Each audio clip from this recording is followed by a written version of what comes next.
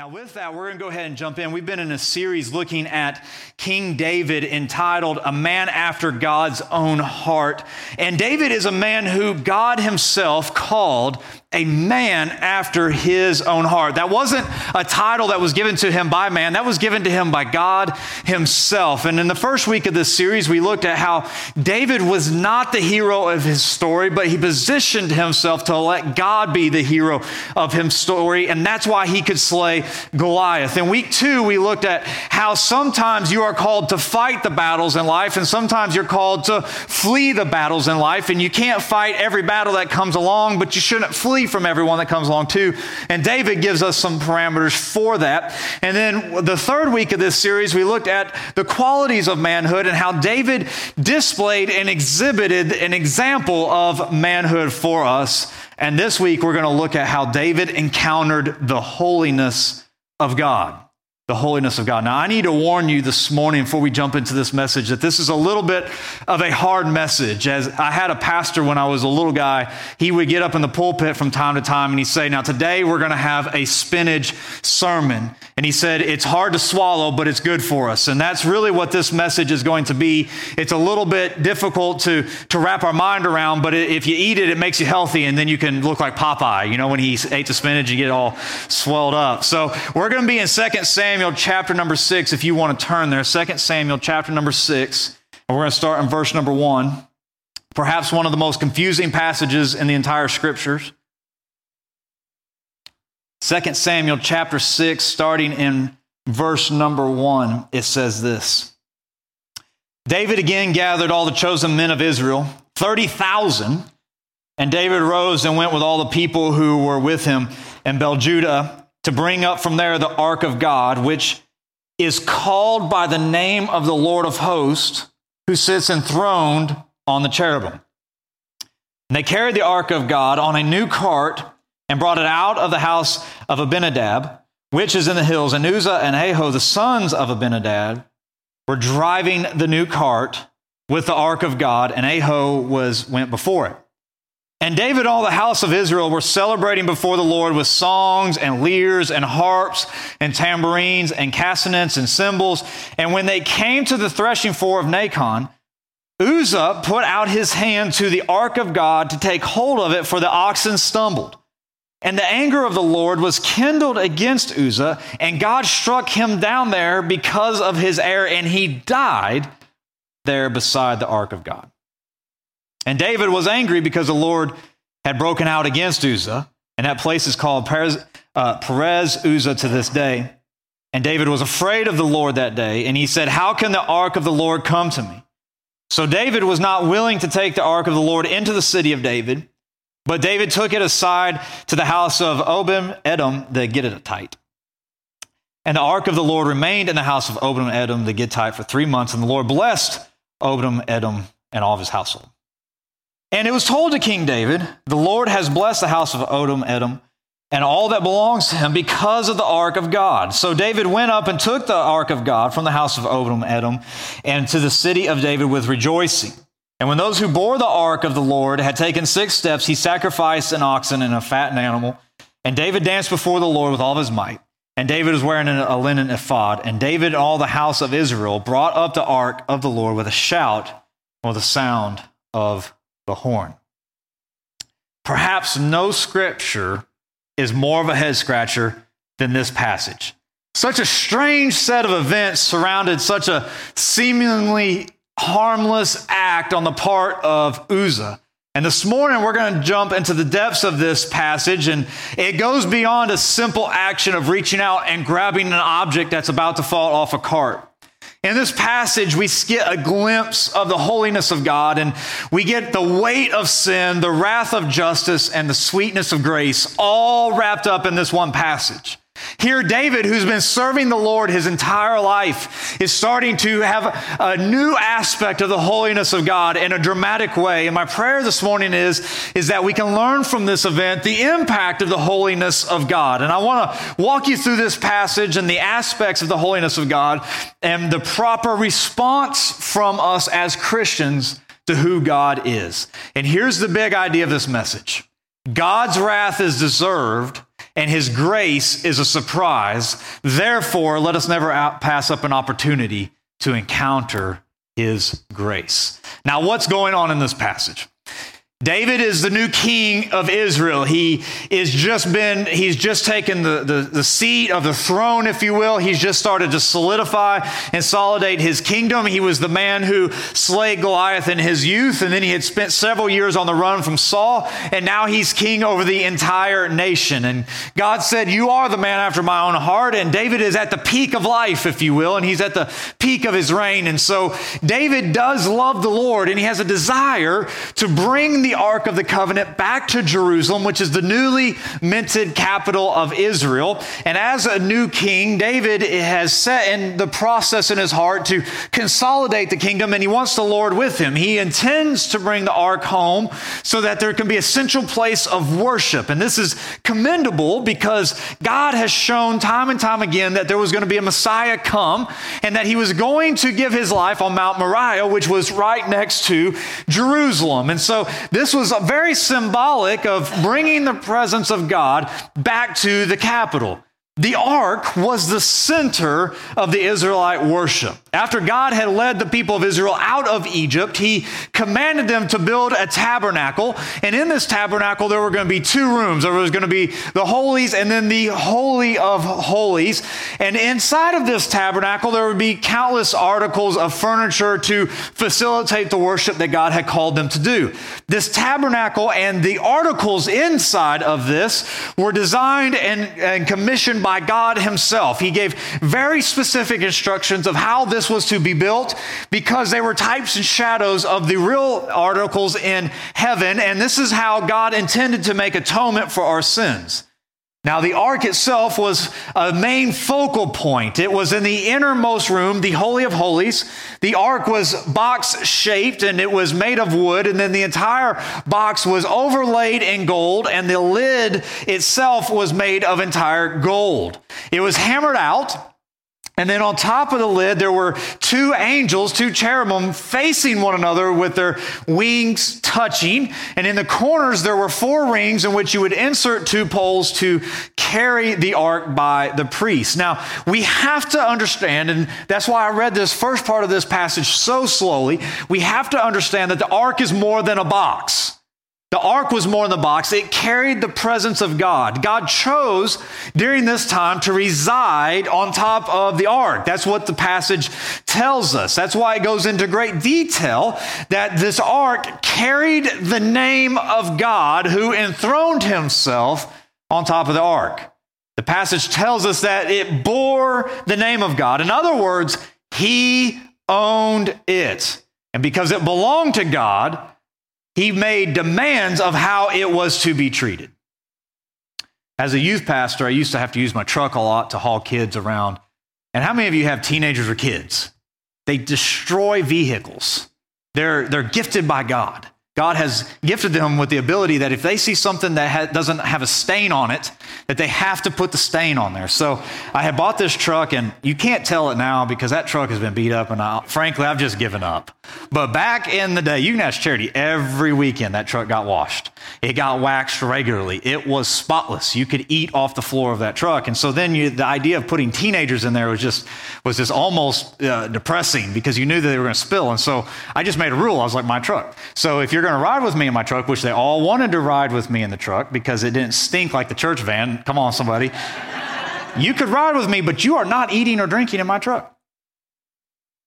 It's not going to happen.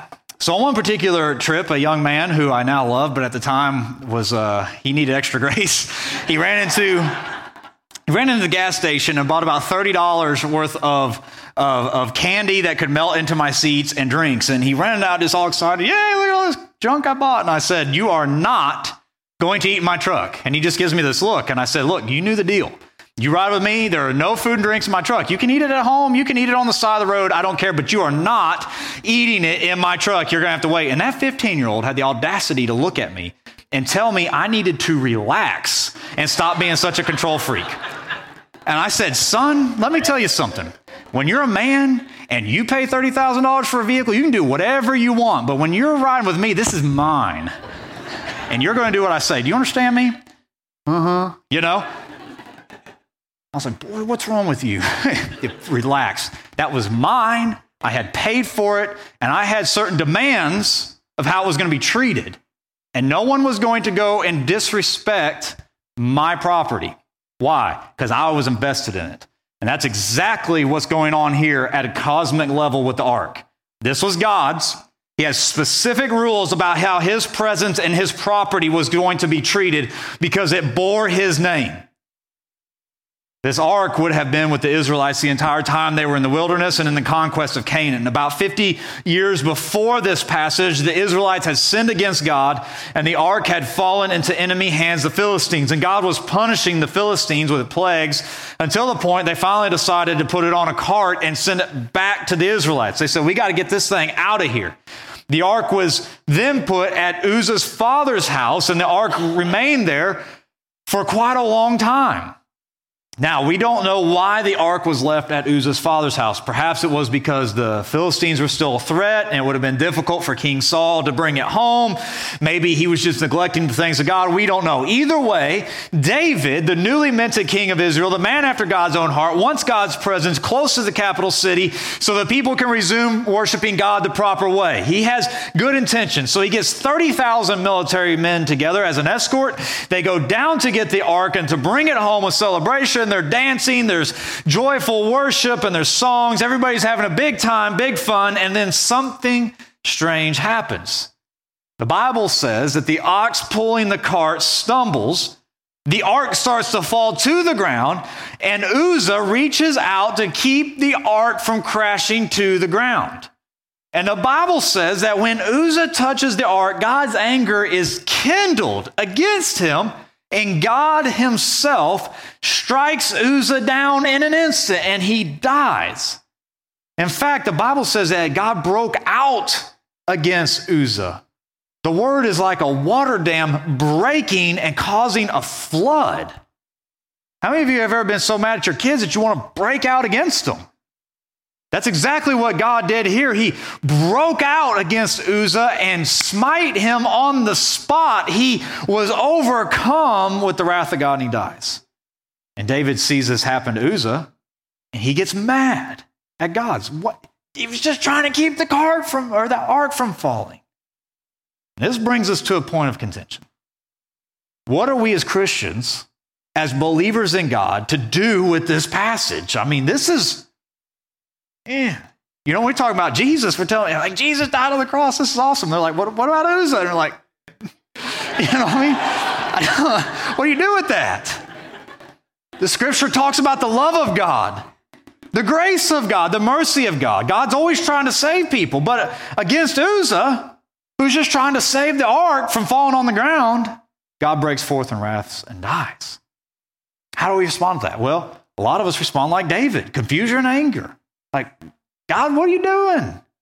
This isn't what you're supposed to do. A lot of people try to read this passage and say, well, that's not a God I want to serve.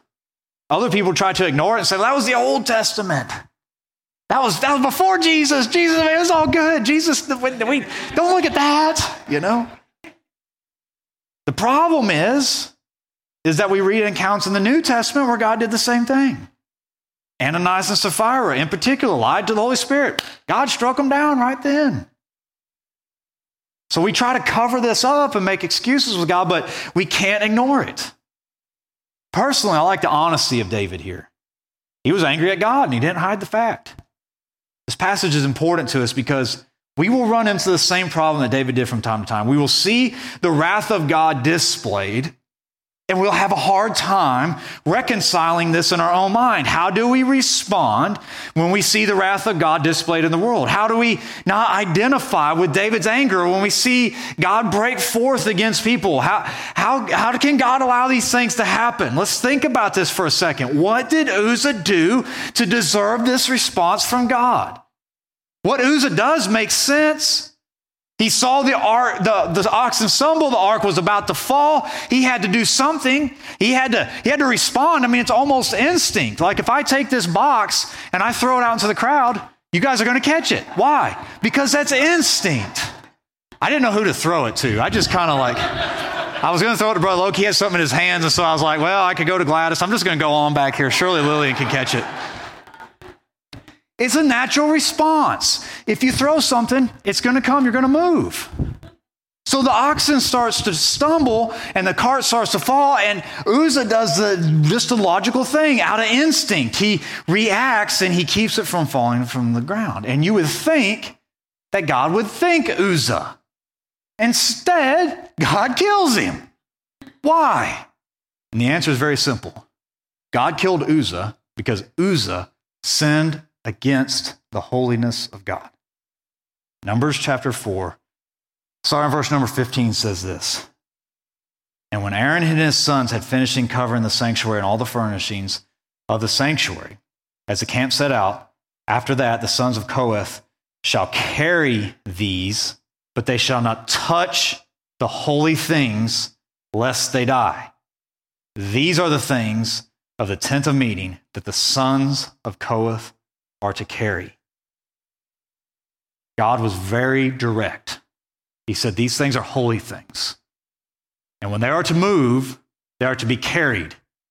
They're to be carried by the poles as I was fashioned. They're not to even look at them. It's to treat them with respect.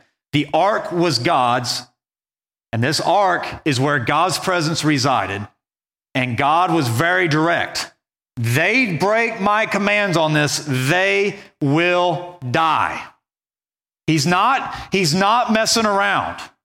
It wasn't like something happened that God didn't tell. He said, look, I'm dead serious about this. You carry this with the poles. But if you touch it, you look at it, you disrespect it, you are going to die because this represents my holiness. The clan of the Kohathites were to move the articles, but they were to never touch it.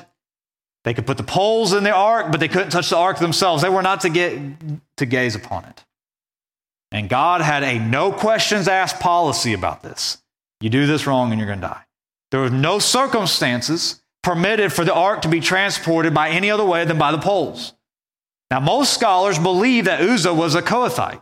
He knew the law. He knew what God had instructed. He knew that him and 3 of his clansmen were to carry the ark. It was not to be put on a cart. He knew the consequences if he broke the law, and that was death. So when Uzzah touched the ark, it was not an act of heroism. It was a sin of arrogance and presumption. R.C. Sproul said it like this. Uzzah assumed that his hand was less polluted than the earth. But it wasn't the ground or the mud that would have desecrated the ark. It was a touch of man. The earth is an obedient creature. It does what God tells it to do. It brings forth its yield in its season. It obeys the laws of nature that God has established. The temperature falls to a certain point, the ground freezes. And the water is added to the dust, it becomes mud just as God designed it. The earth doesn't commit cosmic treason. There's nothing polluted by the ground. God did not want his holy throne to be touched by that which was contaminated by evil, that which had rebelled against him, that which in its ungodly revolt had brought the whole creation to ruin and caused the ground and the sky and the waters of the sea to groan together in travail, waiting for the day of redemption. Man, it was man's touch that was forbidden. Uzzah was not an innocent man. He was not punished without warning. He was not punished without violating a law. There was nothing arbitrary or whimsical about what God did in that moment. But there was something unusual about it. Do you think about that for a second? There was nothing whimsical about what God did in this moment. He told him in Numbers, you touch it, you die. Uzzah touched it and he died. There was nothing whimsical. There was no surprise. But R.C. said something at the very end, but it was something unusual about it. See, in this moment, a sin, a treasonous, rebellious creation acted in arrogance and presumption and desecrated the holiness of God, and God punished that sin in his righteousness. And this seems harsh to us. We don't understand it, nor do we like it. However, what this event shows David and what it shows us is that we do not understand the holiness, justice, sin, and grace. We get these backwards.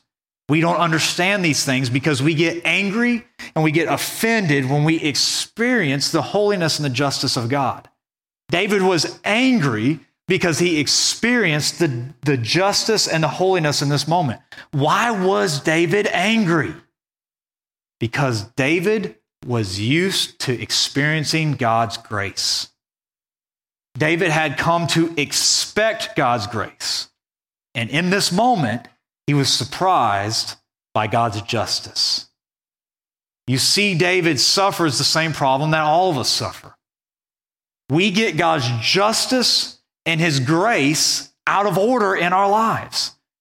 We hear so much about the love of God and the grace of God and the mercy of God that we come to expect his grace and we are surprised by his justice. When in reality, we should expect God's justice and be surprised by his grace. We have to get a biblical understanding of the holiness of God. From God's holiness comes his justice and his grace. The justice of God is connected to the righteousness of God. God is righteous. He is holy and righteous, and therefore he always plays by the rules. God does what is always consistent with who he is. He's straight. He never does an unrighteous thing. And there's no such thing in God's economy of unrighteous justice. God does the right thing at the right time in the right way every time. The question is God qualified for the job of a righteous judge? And the answer is yes. God doesn't take bribes. He doesn't show partiality. He never acts in ignorance. He acts in all wisdom, all power, and all authority. He never divorces his righteousness from his justice. He never condemns the innocent, and he never punishes the innocent. He never punishes with undue severity. So we have the same problem David did. We don't understand how sinful, how filthy, and how evil we are until we encounter the righteousness of God. And that's what happened in this passage. They're celebrating with the ark, they're dancing, yay. The name of God is being mishandled, and it was sin. And the problem is they had followed the Philistine order of putting the ark on a cart instead of the Levitical command from God to have reverence for the holiness. David had mixed the pagan and the sacred at this moment. And we do the same thing. There are so many things we do in our own sinful way, and we expect God to bless it, and he won't. We carry God's name as Christians, but we pollute his holiness with our filthy hands. They sinned against God, and God punished that sin in his righteousness. And when we sin against God, we too will receive punishment. Just as we can identify with David in this moment, we can also understand what's going on, that we are all Uzzah. Just as Uzzah sinned in arrogance and presumption, he didn't understand the seriousness of the weight of his sin. We too sin in arrogance and presumption. Our actions show that we don't understand who God is, nor do we understand what the weight of sin is. Now, this is key. Why is sin such a big deal? Here it is right here. See, in the Garden of Eden, God told humanity that when they sinned, they would die. Go read it when you get home. You eat, you die. That is how it's going to work. We would die, but notice that God didn't say you'll die someday. He said you'll die. And the insinuation is that when they eat, they were going to die right then and there. That's when it was going to come. That raises two questions for us. Why such a serious consequence for sin? And why didn't Adam and Eve fall over dead as soon as they ate from the forbidden fruit? Let's deal with those one at a time. First, why is the punishment for sin death? You see, sin is treason to the character and to the name of God. We as humans are created in the image of God, and God gave humanity dominion over the entire earth. So our responsibility as God's creation is to reflect the image of God to creation. So when we sin, we desecrate the image of a holy God. Even the slightest sin is cosmic treason. We bear the image of God, so when we sin, we're telling all creation, this is who God is. I want you to think about it. How many of you know you've all done it? You've seen kids running around, misbehaving, throwing things, hitting people, running amok, and you say, man, those parents are worthless. And then when your own kids, you're like, whose kid is this? This is that mother's child. Why? Because when we look at kids, we take that as a representation of the parent. And in a cosmic way, we are reflecting who God is to creation. And when we sin, we're desecrating and defiling a holy God. We become false witnesses of who God is. We look at all creation, all of nature that God's put under our dominion and say, you want to see what God looks like? He looks like this.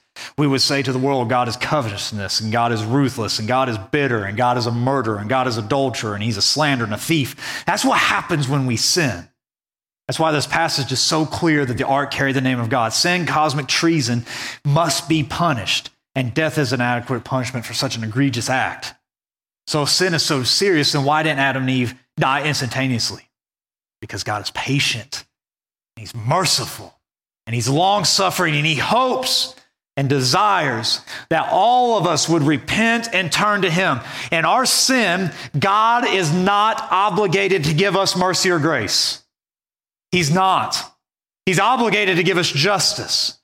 Every day could be our last, and God would be righteous for taking our life as sinners. But in his grace, minute by minute, he gives us another breath. And in the hopes that we will encounter his grace through Jesus Christ and through the sacrifice of Jesus, we have our sins removed. That's why God didn't execute punishment 20, 30 years ago in your life when you sinned for the first time. He's patient with you. He's patient with me that we surrendered to Jesus. The problem is that we've come to expect that grace and we're surprised by his justice. And we need to get that turned around. The question is not why does God punish sin? The question is why does he let us live at all? Why are we not all like Uzzah? Because God loves you, he cares for you, and he's patient, he's merciful. So when David sees his buddy die, in his anger, he starts to connect the dots in his heart. We know this because the approach that he takes a second time in moving the ark was completely different. David made 3 changes the second time he came and grabbed the ark. The ark was carried, the sacrifices were made, he took 6 steps and he wore an ephod. Notice the symbolism here. David followed and honored the word of God. David sacrificed everything before the Lord and he surrendered in worship. You see, when you expect God's grace and you're surprised by his justice, what happens is we get arrogant, we get presumptuous. We start thinking we can do anything that we want. We forget the sacrifice that Jesus made. We forget the weight of it. And one of my biggest fears as a Christian, and I think for the church, is that we lose the awe of what God did for us. And when we expect his grace and we're surprised by his justice, we're losing the awe that a God of the universe would come down and save me. We lose the awe that he would save you. And when we lose the awe of that, then we stop worshiping because it becomes all about us.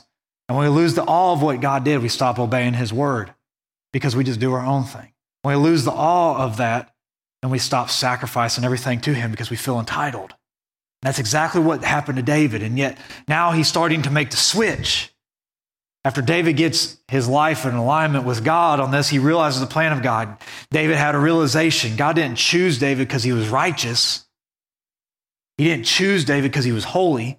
God chose David, and he chooses us to make us holy and righteous before him.